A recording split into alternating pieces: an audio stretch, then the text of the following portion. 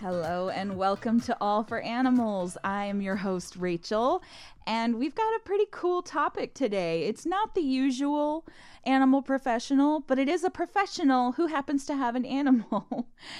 And that would be coal miners who were smart enough to take advantage of the amazing ability of sentinel species such as canaries to protect their own selves from dangerous fumes and the buildup of toxic gases that would also eventually lead to explosions in those mines.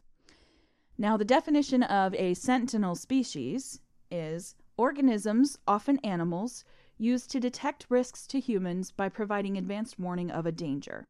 The term primarily applies in the context of environmental hazards rather than those from other sources. Some animals can act as sentinels because they may be more susceptible or have greater exposure to a particular hazard than humans in the same environment. People have long observed animals for signs of impending hazards or evidence of environmental threats. Plants and other living organisms have also been used for these purposes. So, essentially, think of our modern day carbon monoxide detectors. Those essentially evolved from the use of sentinel species, such as the canary, which I think is just so amazing. If you really think about it, the change in our technology over time is incredible, and I love when people and animals find a way to kind of reach a little bit of that symbiosis. A few examples of some more unique sentinel species are Japanese cats with quote-unquote dancing cat fever from mercury-contaminated fish. Then there are dogs in urban areas who developed tonsil cancer due to smoke and exhaust inhalation. And then even cows were the first to show signs of the West Nile virus when it made its way to the Western Hemisphere. So pretty cool stuff, and ways that these animals essentially warned us humans that there was something that was potentially going to cause us harm. Now, canaries were used specifically to detect deadly gases and fumes in British coal mines from 1906 to 1986. And if you're anything like me, you might be wondering why canaries specifically. Your feathered friends are extra sensitive to fumes. And this is the reason, well, it's at least a reason why it's always recommended to keep their bird cage away from the kitchen, as the fumes from the nonstick pans, cooking oils, and smoke can all be extremely harmful to the little guys, as well as the fact that, birds are messy, so that's kind of a sanitation issue. You don't want their poo in your kitchen. But I digress. So canaries are a little extra sensitive to those fumes because they are high altitude flyers. So in order to help them fly higher in the air than other birds, their lungs have specialized little air sacs that essentially take in double the amount of air that other little creatures like mice, for example, might breathe in. So the birdies, they would display symptoms far before a human would notice any symptoms at all from inhaling deadly gases. And that would let the miners know that they needed to hightail it out of the mine as quickly as possible. And that gives the miners such a huge head start that they wouldn't have had if they were relying on their own senses alone. Huge, huge deal. Canaries also are singing basically at all times. Their song is gorgeous, and it could carry through the tunnels, and that would make it easy for all of the men down there to hear if the singing suddenly stops. It's kind of like the opposite of a very, very loud smoke detector going off and telling everyone they're in danger. So as soon as they would stop hearing that song, they would know, oh crap, it's time to move. The original idea to use canaries as living poison detectors is said to have come from John Scott Haldane. And he was a British physiologist who was known for studying the physiology of respiration and analysis of gases.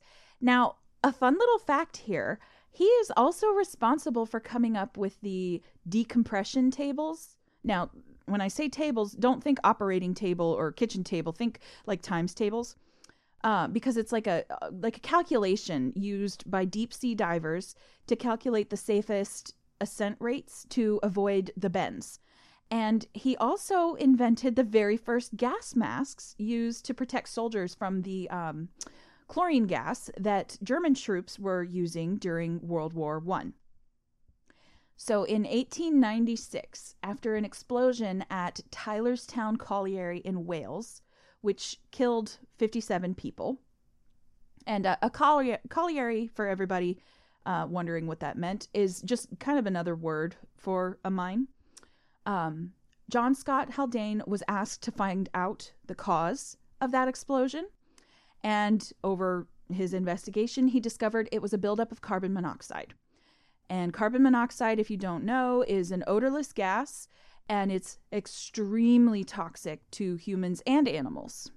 So we, as modern day humans, are also usually required to have like carbon monoxide detectors in our homes, because sometimes if there's like a malfunction in your heating system or anything like that, then those fumes could be building up in your house with you being completely unaware.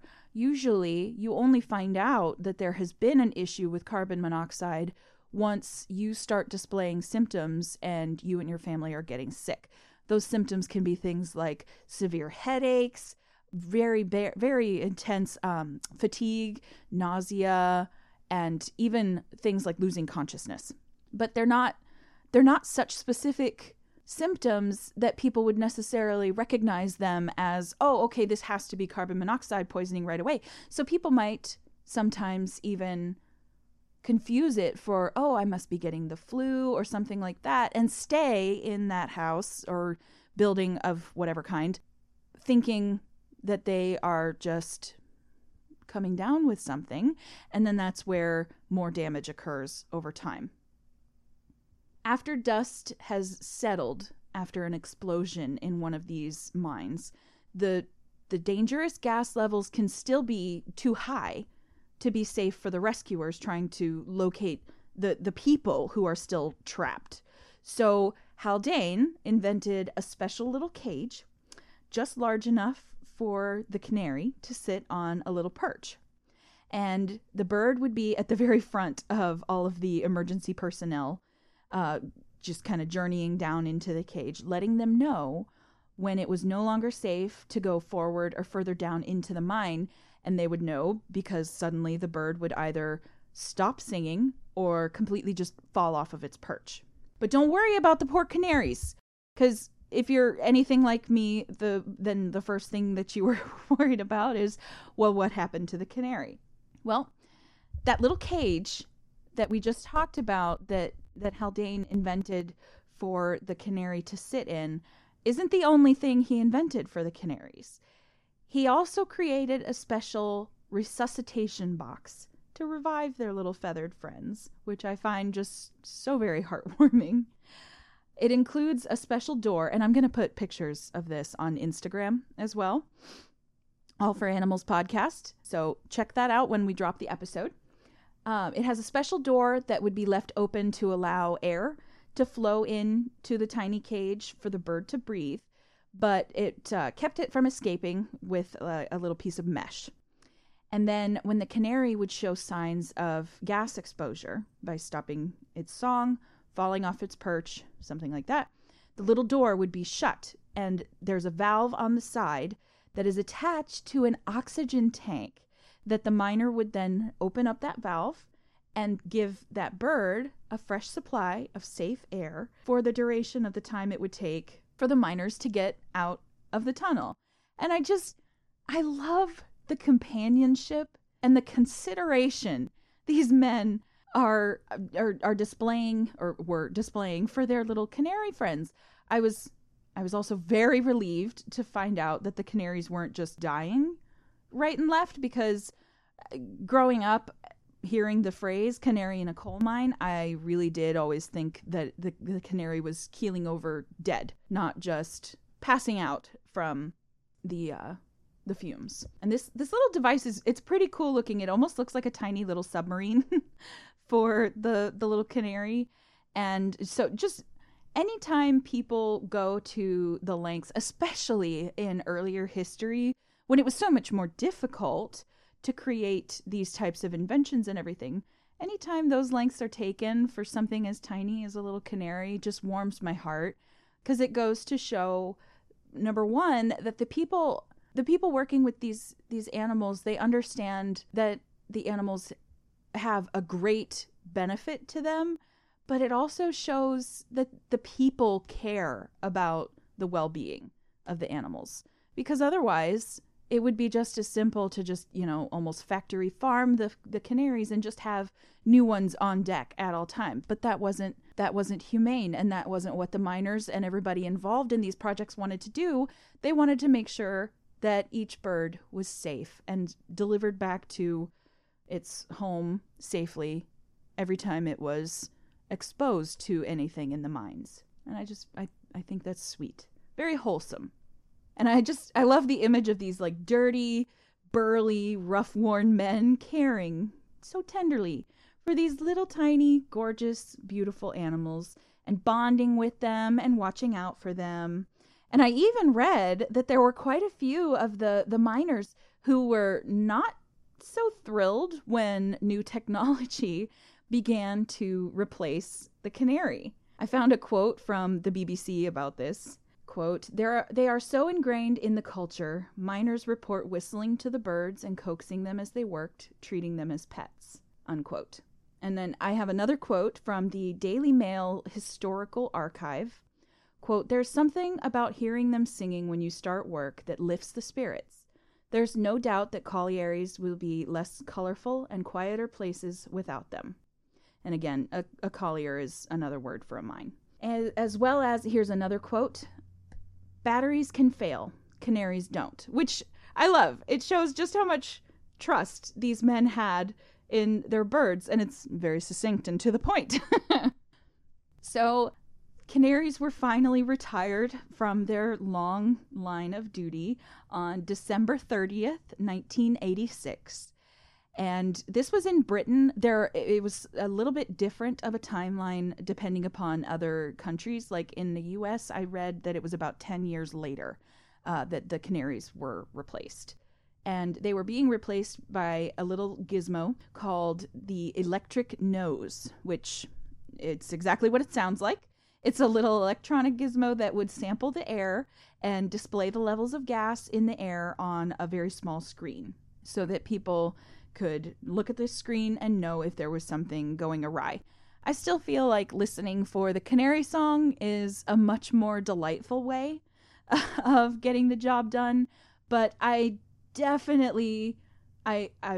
so glad that we found a more humane way to keep the people safe.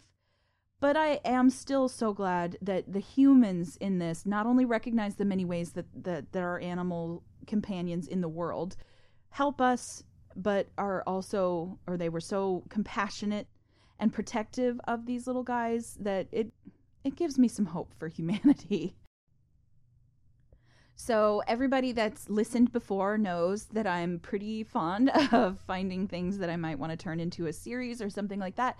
If anybody has heard of any other like scientific inventions that were basically replacements for an animal that used to do that job, please let me know, because I think this is such an interesting just kind of perspective on history that I don't know if we really get much exposure to in other parts of our lives.